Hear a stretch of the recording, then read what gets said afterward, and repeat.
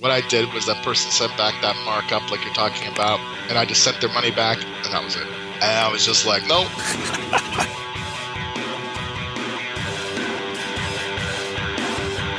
Hey, podcast listener, you're about to discover insider tips, tricks, and secrets to making more sales and converting more prospects into customers with email marketing. For more information about the Email Marketing Podcast or the Autoresponder Guy, go to dropdeadcopy.com/podcast. It's John McIntyre here, the Autoresponder Guy. I'm here with Dave Allan. Dave is a street magician, copywriter. He's been on the show before, and you can check out those past episodes. We talked about Donald Trump, sort of, and mindset. And today we're going to be talking about how to find great clients and avoid the shitty ones, and what the difference is, because not all clients are equal, are they, Dave? They are certainly not all equal. And, I sort of, when I got into copywriting, of course, people heard the story a couple episodes ago about Gary Halbert and sort of how I got into copywriting. But one of the first things I learned when I started investigating Gary Halbert more in-depthly, and I learned who he was I heard this mantra of clients suck. And he even wore a hat or a shirt or something to many seminars, perhaps, because I haven't seen them all, with that emblazoned on the hat or the T-shirt. So that was the first time I sort of heard stuff like that. But to be honest, in all the different jobs I've had over the years, since I started working when I think it was like maybe 17, then there was definitely some very broad strokes between the people you never wanted to deal with again and the people you didn't mind dealing with almost every day. And I think that's some things we can talk about here today, as to how to ward off some of those other people and how to embrace those people who are awesome, who you want to do work with for a long time. All right, it's an interesting point, actually, because I've been I've been doing this for 4 or 5 years now, and some clients are great. They pay perfectly on time. They don't care. They're not really fussed about the total amount. They just really want to work with you. Part of this, obviously, the caveat here is that you need to be a good copywriter. If your copy sucks, it's going to be hard to get the really good clients. So, let's assume that's sort of you can write good copy, and you're in a position where lots of different businesses could get value. So therefore, you've got lots of people who are going to want to work with you if you market yourself properly. Right. So what's the difference? Let's look at what's a bad client. Let's start with that first. Well, for me, in my experience, a bad client is someone that they tend to eat up a ton of your time. They don't like to pay. They certainly don't like to pay on time or pay ahead of time, that's for sure. And it almost, and it's scary how close it is, because one of the first things I read when I was really seriously looking into business and so forth was the 4-hour work week. That's sort of where I was at my life when I was already in my 30s and looking to start businesses. And in there, he talked about that story about how he had to fire a large percentage of his customers. They weren't, he wasn't freelance or anything. He was selling supplements, but he fired those people anyways. Tim Ferriss, this being, of course, because they ate up. Only these people ate up so much of his time with useless crap, wasting his time, and they didn't contribute significantly enough to the bottom line that he got rid of them. So when you're a freelancer, now at the very beginning, it's often the case that people feel the need to just whore themselves out, and in some cases that I can't. I'm not you. I didn't like to do that, and I sort of skipped that phase. I tried to skip that phase a bit, but it's one of those things where the people who are serious and who you really want to work with, they're already on a different level. They have a business, which is another key point, because you run into people all the time who want to start a business and hire you for copy. I ran into this when I started out, and they don't even have a business. They don't really know what they're doing or anything about it, and so the copy is not going to work. You could have the best copy in the world and they got no traffic running to it and they have no offer and they got no business. This shouldn't even be a conversation.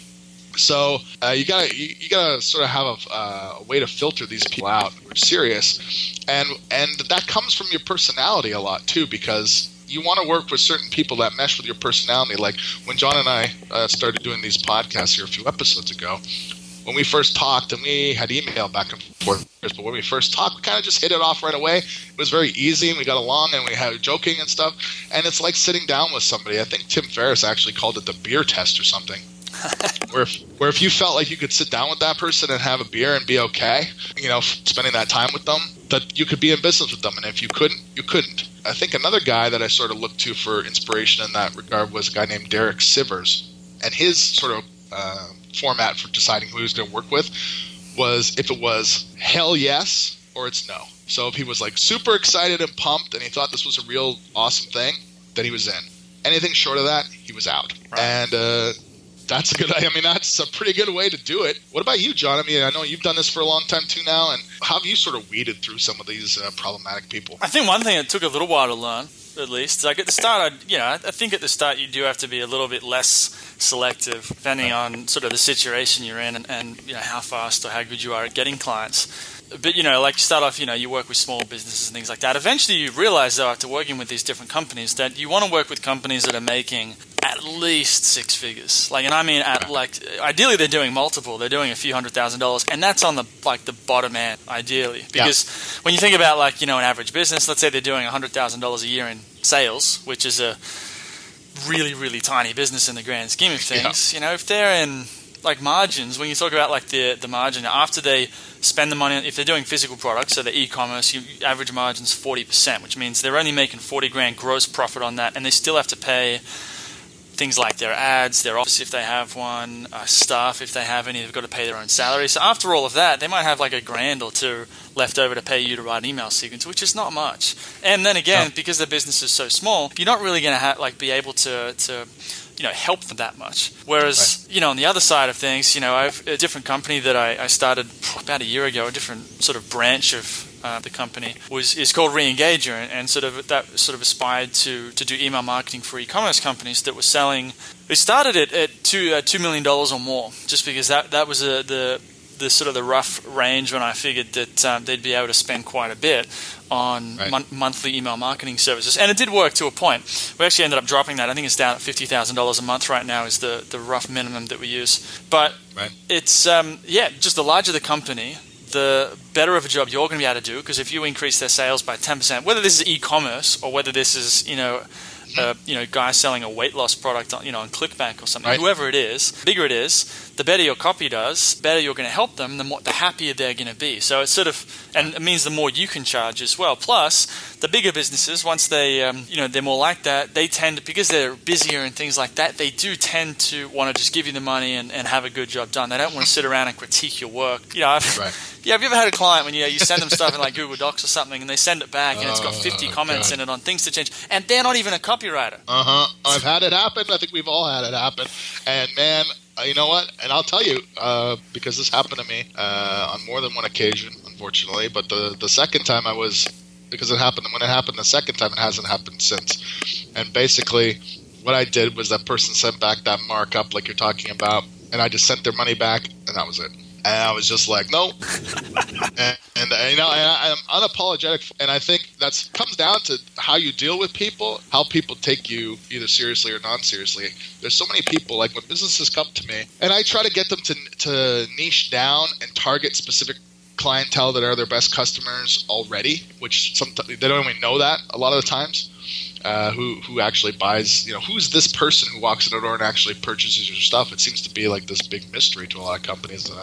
This shocks me. But you keep finding that with people. They're not exactly sure who that person is. And the narrower you can get that down to, the more you can specifically target them.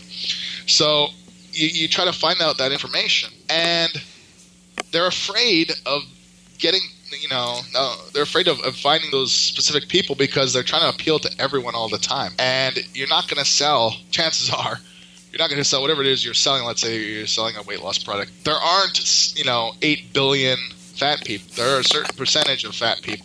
And there's a certain percentage of women who are overweight and men who are overweight and people who are over 40 and overweight. And you can go down, down, down, down, and down. Now, so if you're selling to everyone, usually you're selling to nobody. And so the same thing applies to clientele. And you don't want to have everybody as a clientele. You want to find those people that you can work with the best, that are, like John said, that are serious. Look at the stuff he just talked about with the figures of these people are putting through their business every month. These are serious people. They're not, they're not messing around. And I learned the hard way a few times when I first started too of how to differentiate. But you find that actually in any field you get into, you find the exact same thing. So whether it's copywriting, it's street magicians, it's street performing, whatever, it's exactly the same, and it's almost shocking how the same it is, because you can just see that. I just talked to somebody for 10 seconds, or I'd see them not laugh at a joke at a street show, and I know those people aren't going to give me any money. I can tell immediately. So it's very important. There are tactical ways. Like for me, for instance, I don't like to talk to anybody, and this is something I learned from a specific marketer. I don't like to talk to anybody. Like I'll shoot the breeze with somebody. I don't have a problem with that. But if we're talking about their business, I'm getting paid. So, and that's something that I didn't do at the beginning, and I regretted it almost every day that I didn't do it. Yeah. Because I heard that very early on, and I kind of was lingering in the back of my mind, but I was kind of like, again, you have this thing like, well, maybe I haven't paid my dues, I haven't done enough, maybe I can't ask for that because I haven't been this long enough or whatever. And it was horseshit. I could have asked for that stuff up front, and I wouldn't have had to deal with any of those people, because the people who won't go that, they just don't get it, and they're never going to get it. If you have to go that far. Yeah, absolutely. I mean, it's sort of like the whole, if you have to try it too hard, like if you have to try to the point of giving away a bunch of stuff for free, to be honest, all the answers to all these things are like, it actually depends. It's really hard to sort of give someone if you do all of these things, you'll be successful. In some cases, people have been very successful doing free work and then using that as a leverage point to get paid work. It is a valuable strategy. However, probably far more people misuse it and end up in a position where they're doing all this free work and they're not getting anything back. So you have to be very strategic about it. And the other thing that I thought about while you were speaking then is and this actually is another thing. So what happens is, sort of how my journey worked is I started off doing stuff for really cheap, and then gradually just increased my prices. And over time, I'd meet someone who's like, man, you need to be charging $5,000 or $10,000 or $20,000 for stuff, because that's how you make real money. And so I'd go and do that, and I'd see what's good about it and what's bad. And now, like 4 or 5 years down the line, reflecting on it's kind of going like, it's not that like you could go and sell something, like go get paid $25,000 for a sales funnel, and that sounds like it's a lot better than getting paid $500 for a similar type of thing. However, they both come with different pros and cons. Mm-hmm. And the thing is, like, let's go back with let's say someone's paying. I had a friend of mine who runs sort of a search engine agency where they do SEO, they do paid traffic, they do a bunch of stuff like that. And, me and him talk about this idea of, like, if you're selling something, he's got clients paying $500 a month for some SEO stuff. And he's had them paying $500 a month for 3 years, and they email him once every 6 months. Because to them, $500 is, like, small enough that it's like, it's not big enough to really worry about. As long as, like, it seems to be working, we'll just keep paying it. But once you start to get over $1,000 a month, that's when you have people going, oh, that was $1,000 a month. I wonder if, do we really need this? Can we get rid of it? Maybe we need to talk to them and make sure we're getting our value from it. So as you do charge more, you do tend to have people who obviously want to get more value for their money, partly because obviously they're paying more, so they need to get more value. But to the point where they're going to start to feel like, $500 a month is for a good sized business. $500 a month is nothing. They'll just keep paying it, no questions asked. Whereas once you get above $1,000 a month, that's when it's like, well, unless we really, really, really need this, we're probably going to get rid of it. And so if you enjoy managing clients and if you want like 10 clients paying you, $1,000 to $2,000 a month, and you like that hustle, do it. Me personally, I didn't like it. I don't, to be honest, to be completely honest, I just don't like it. I don't like managing a team or, managing clients in that way, because I think probably because I like having a lot more autonomy and freedom where I can just wake up and do whatever the hell I want and not have any phone calls if I don't want them. But that's me. Some people would rather have the money and would rather sacrifice some of that freedom for the money because they want to buy more expensive things with the money. So a lot of this depends on what do you want. Yeah, I think it's all in how you set it up too, because very early on too, when I first got into copywriting and learning about internet marketing and stuff, I would try to find as many things to read and watch as I possibly could. And I remember stumbling across a lot of Dan Kennedy stuff because it was just very pertinent at that time. He was hot, like he still is now. But he had said, it was very obvious, I think we spoke to this a little bit before, was he set himself up very specifically, and he's sort of on that far end of things, but I think he does, a lot of things right. And I sort of see why he did those things, and he's very hard to get a hold of. He's very sort of, I don't know, he's not discourteous, but he's like very blunt, like uber blunt, to the point where you kind of don't want to fuck with that guy, And as a result, he attains like a level of respect that, and of course, his, like we said before when we started this episode, you got to be able to produce the goods, but also the way he handles himself in those relationships. You really can't get away with anything with him. He makes it hard to get at him. He charges a lot. he's kind of a recluse and so forth, and people are just kind of very happy that he'll even talk to them. And I'm sure it took him years to get to that point, but it's a very interesting model to see how he sort of, because one of his famous sort of sayings is, I think, which you said even last time, was that people are walking around with umbilical cord looking to plug it in somewhere, and that's sort of how he thinks about it. Is you're coming to me, you're the one who wants me to do this stuff for you, and it's not that that person doesn't know anything about it, whatever. It's that they don't want to do it because they think you could do it better or faster or whatever they believe. And so if you set up that, because I know for a fact, like, he doesn't take all those freaking calls. He takes calls on like 1 day a week or something like that, So he's not taking calls there 6 days. So stuff like that. And Tim Ferriss did a bunch of stuff like that where he would only check his email twice a day, I think it was. There's just various ways you can approach it to sort of not, because I think when people do charge a lot of the money, they often want to, because they feel guilty themselves. Like, I don't feel guilty when I charge a lot of money because I just don't care. I know what the stuff could do, and I don't really need, there's lots of stuff I could do for money, so I don't really need it. When I was doing street magic and getting into copywriting, I had the street magic to fall back on if I really, was about to go destitute or something. So, because that was bringing in regular money. So I didn't need to take every client that came in the door, and being able to walk away from things is a big reason why some of this stuff works. Is because you don't need to take all those jobs. You can pick and choose more jobs that you find that either excite you, and not just financially, but excite you as a project and stuff, and maybe a long-term relationship you can build with this person. Because that's another aspect. It's not all necessarily about money. You might be able to make, customer lifetime value of a customer. Same thing applies to clients. You said your buddy's charging $500 a month, and it's gone on ad infinitum for 3 years, and he has very little maintenance. That's great. Because that's regular income coming in. We have to do basically nothing. So you got to look at it, but not just the total. I mean, you have to look at the total picture. You can't just look at I'm going to charge X, Y. The terms and everything come into it. How long is this going to be for? And your time, time committed. I think for me, the thing I try to keep in my mind is, and I think it is something that Dan Kennedy said, was he said that the people who make the least for hours, right? And the people who are in the middle, who are sort of doing good, but aren't quite at that next level, is they're aware that their time is worth a lot more because they bring value. And the people, and they more base their ideology on like, well, my time is worth a lot more. So they're still on a time model, but they bring a lot of value and they're aware of it.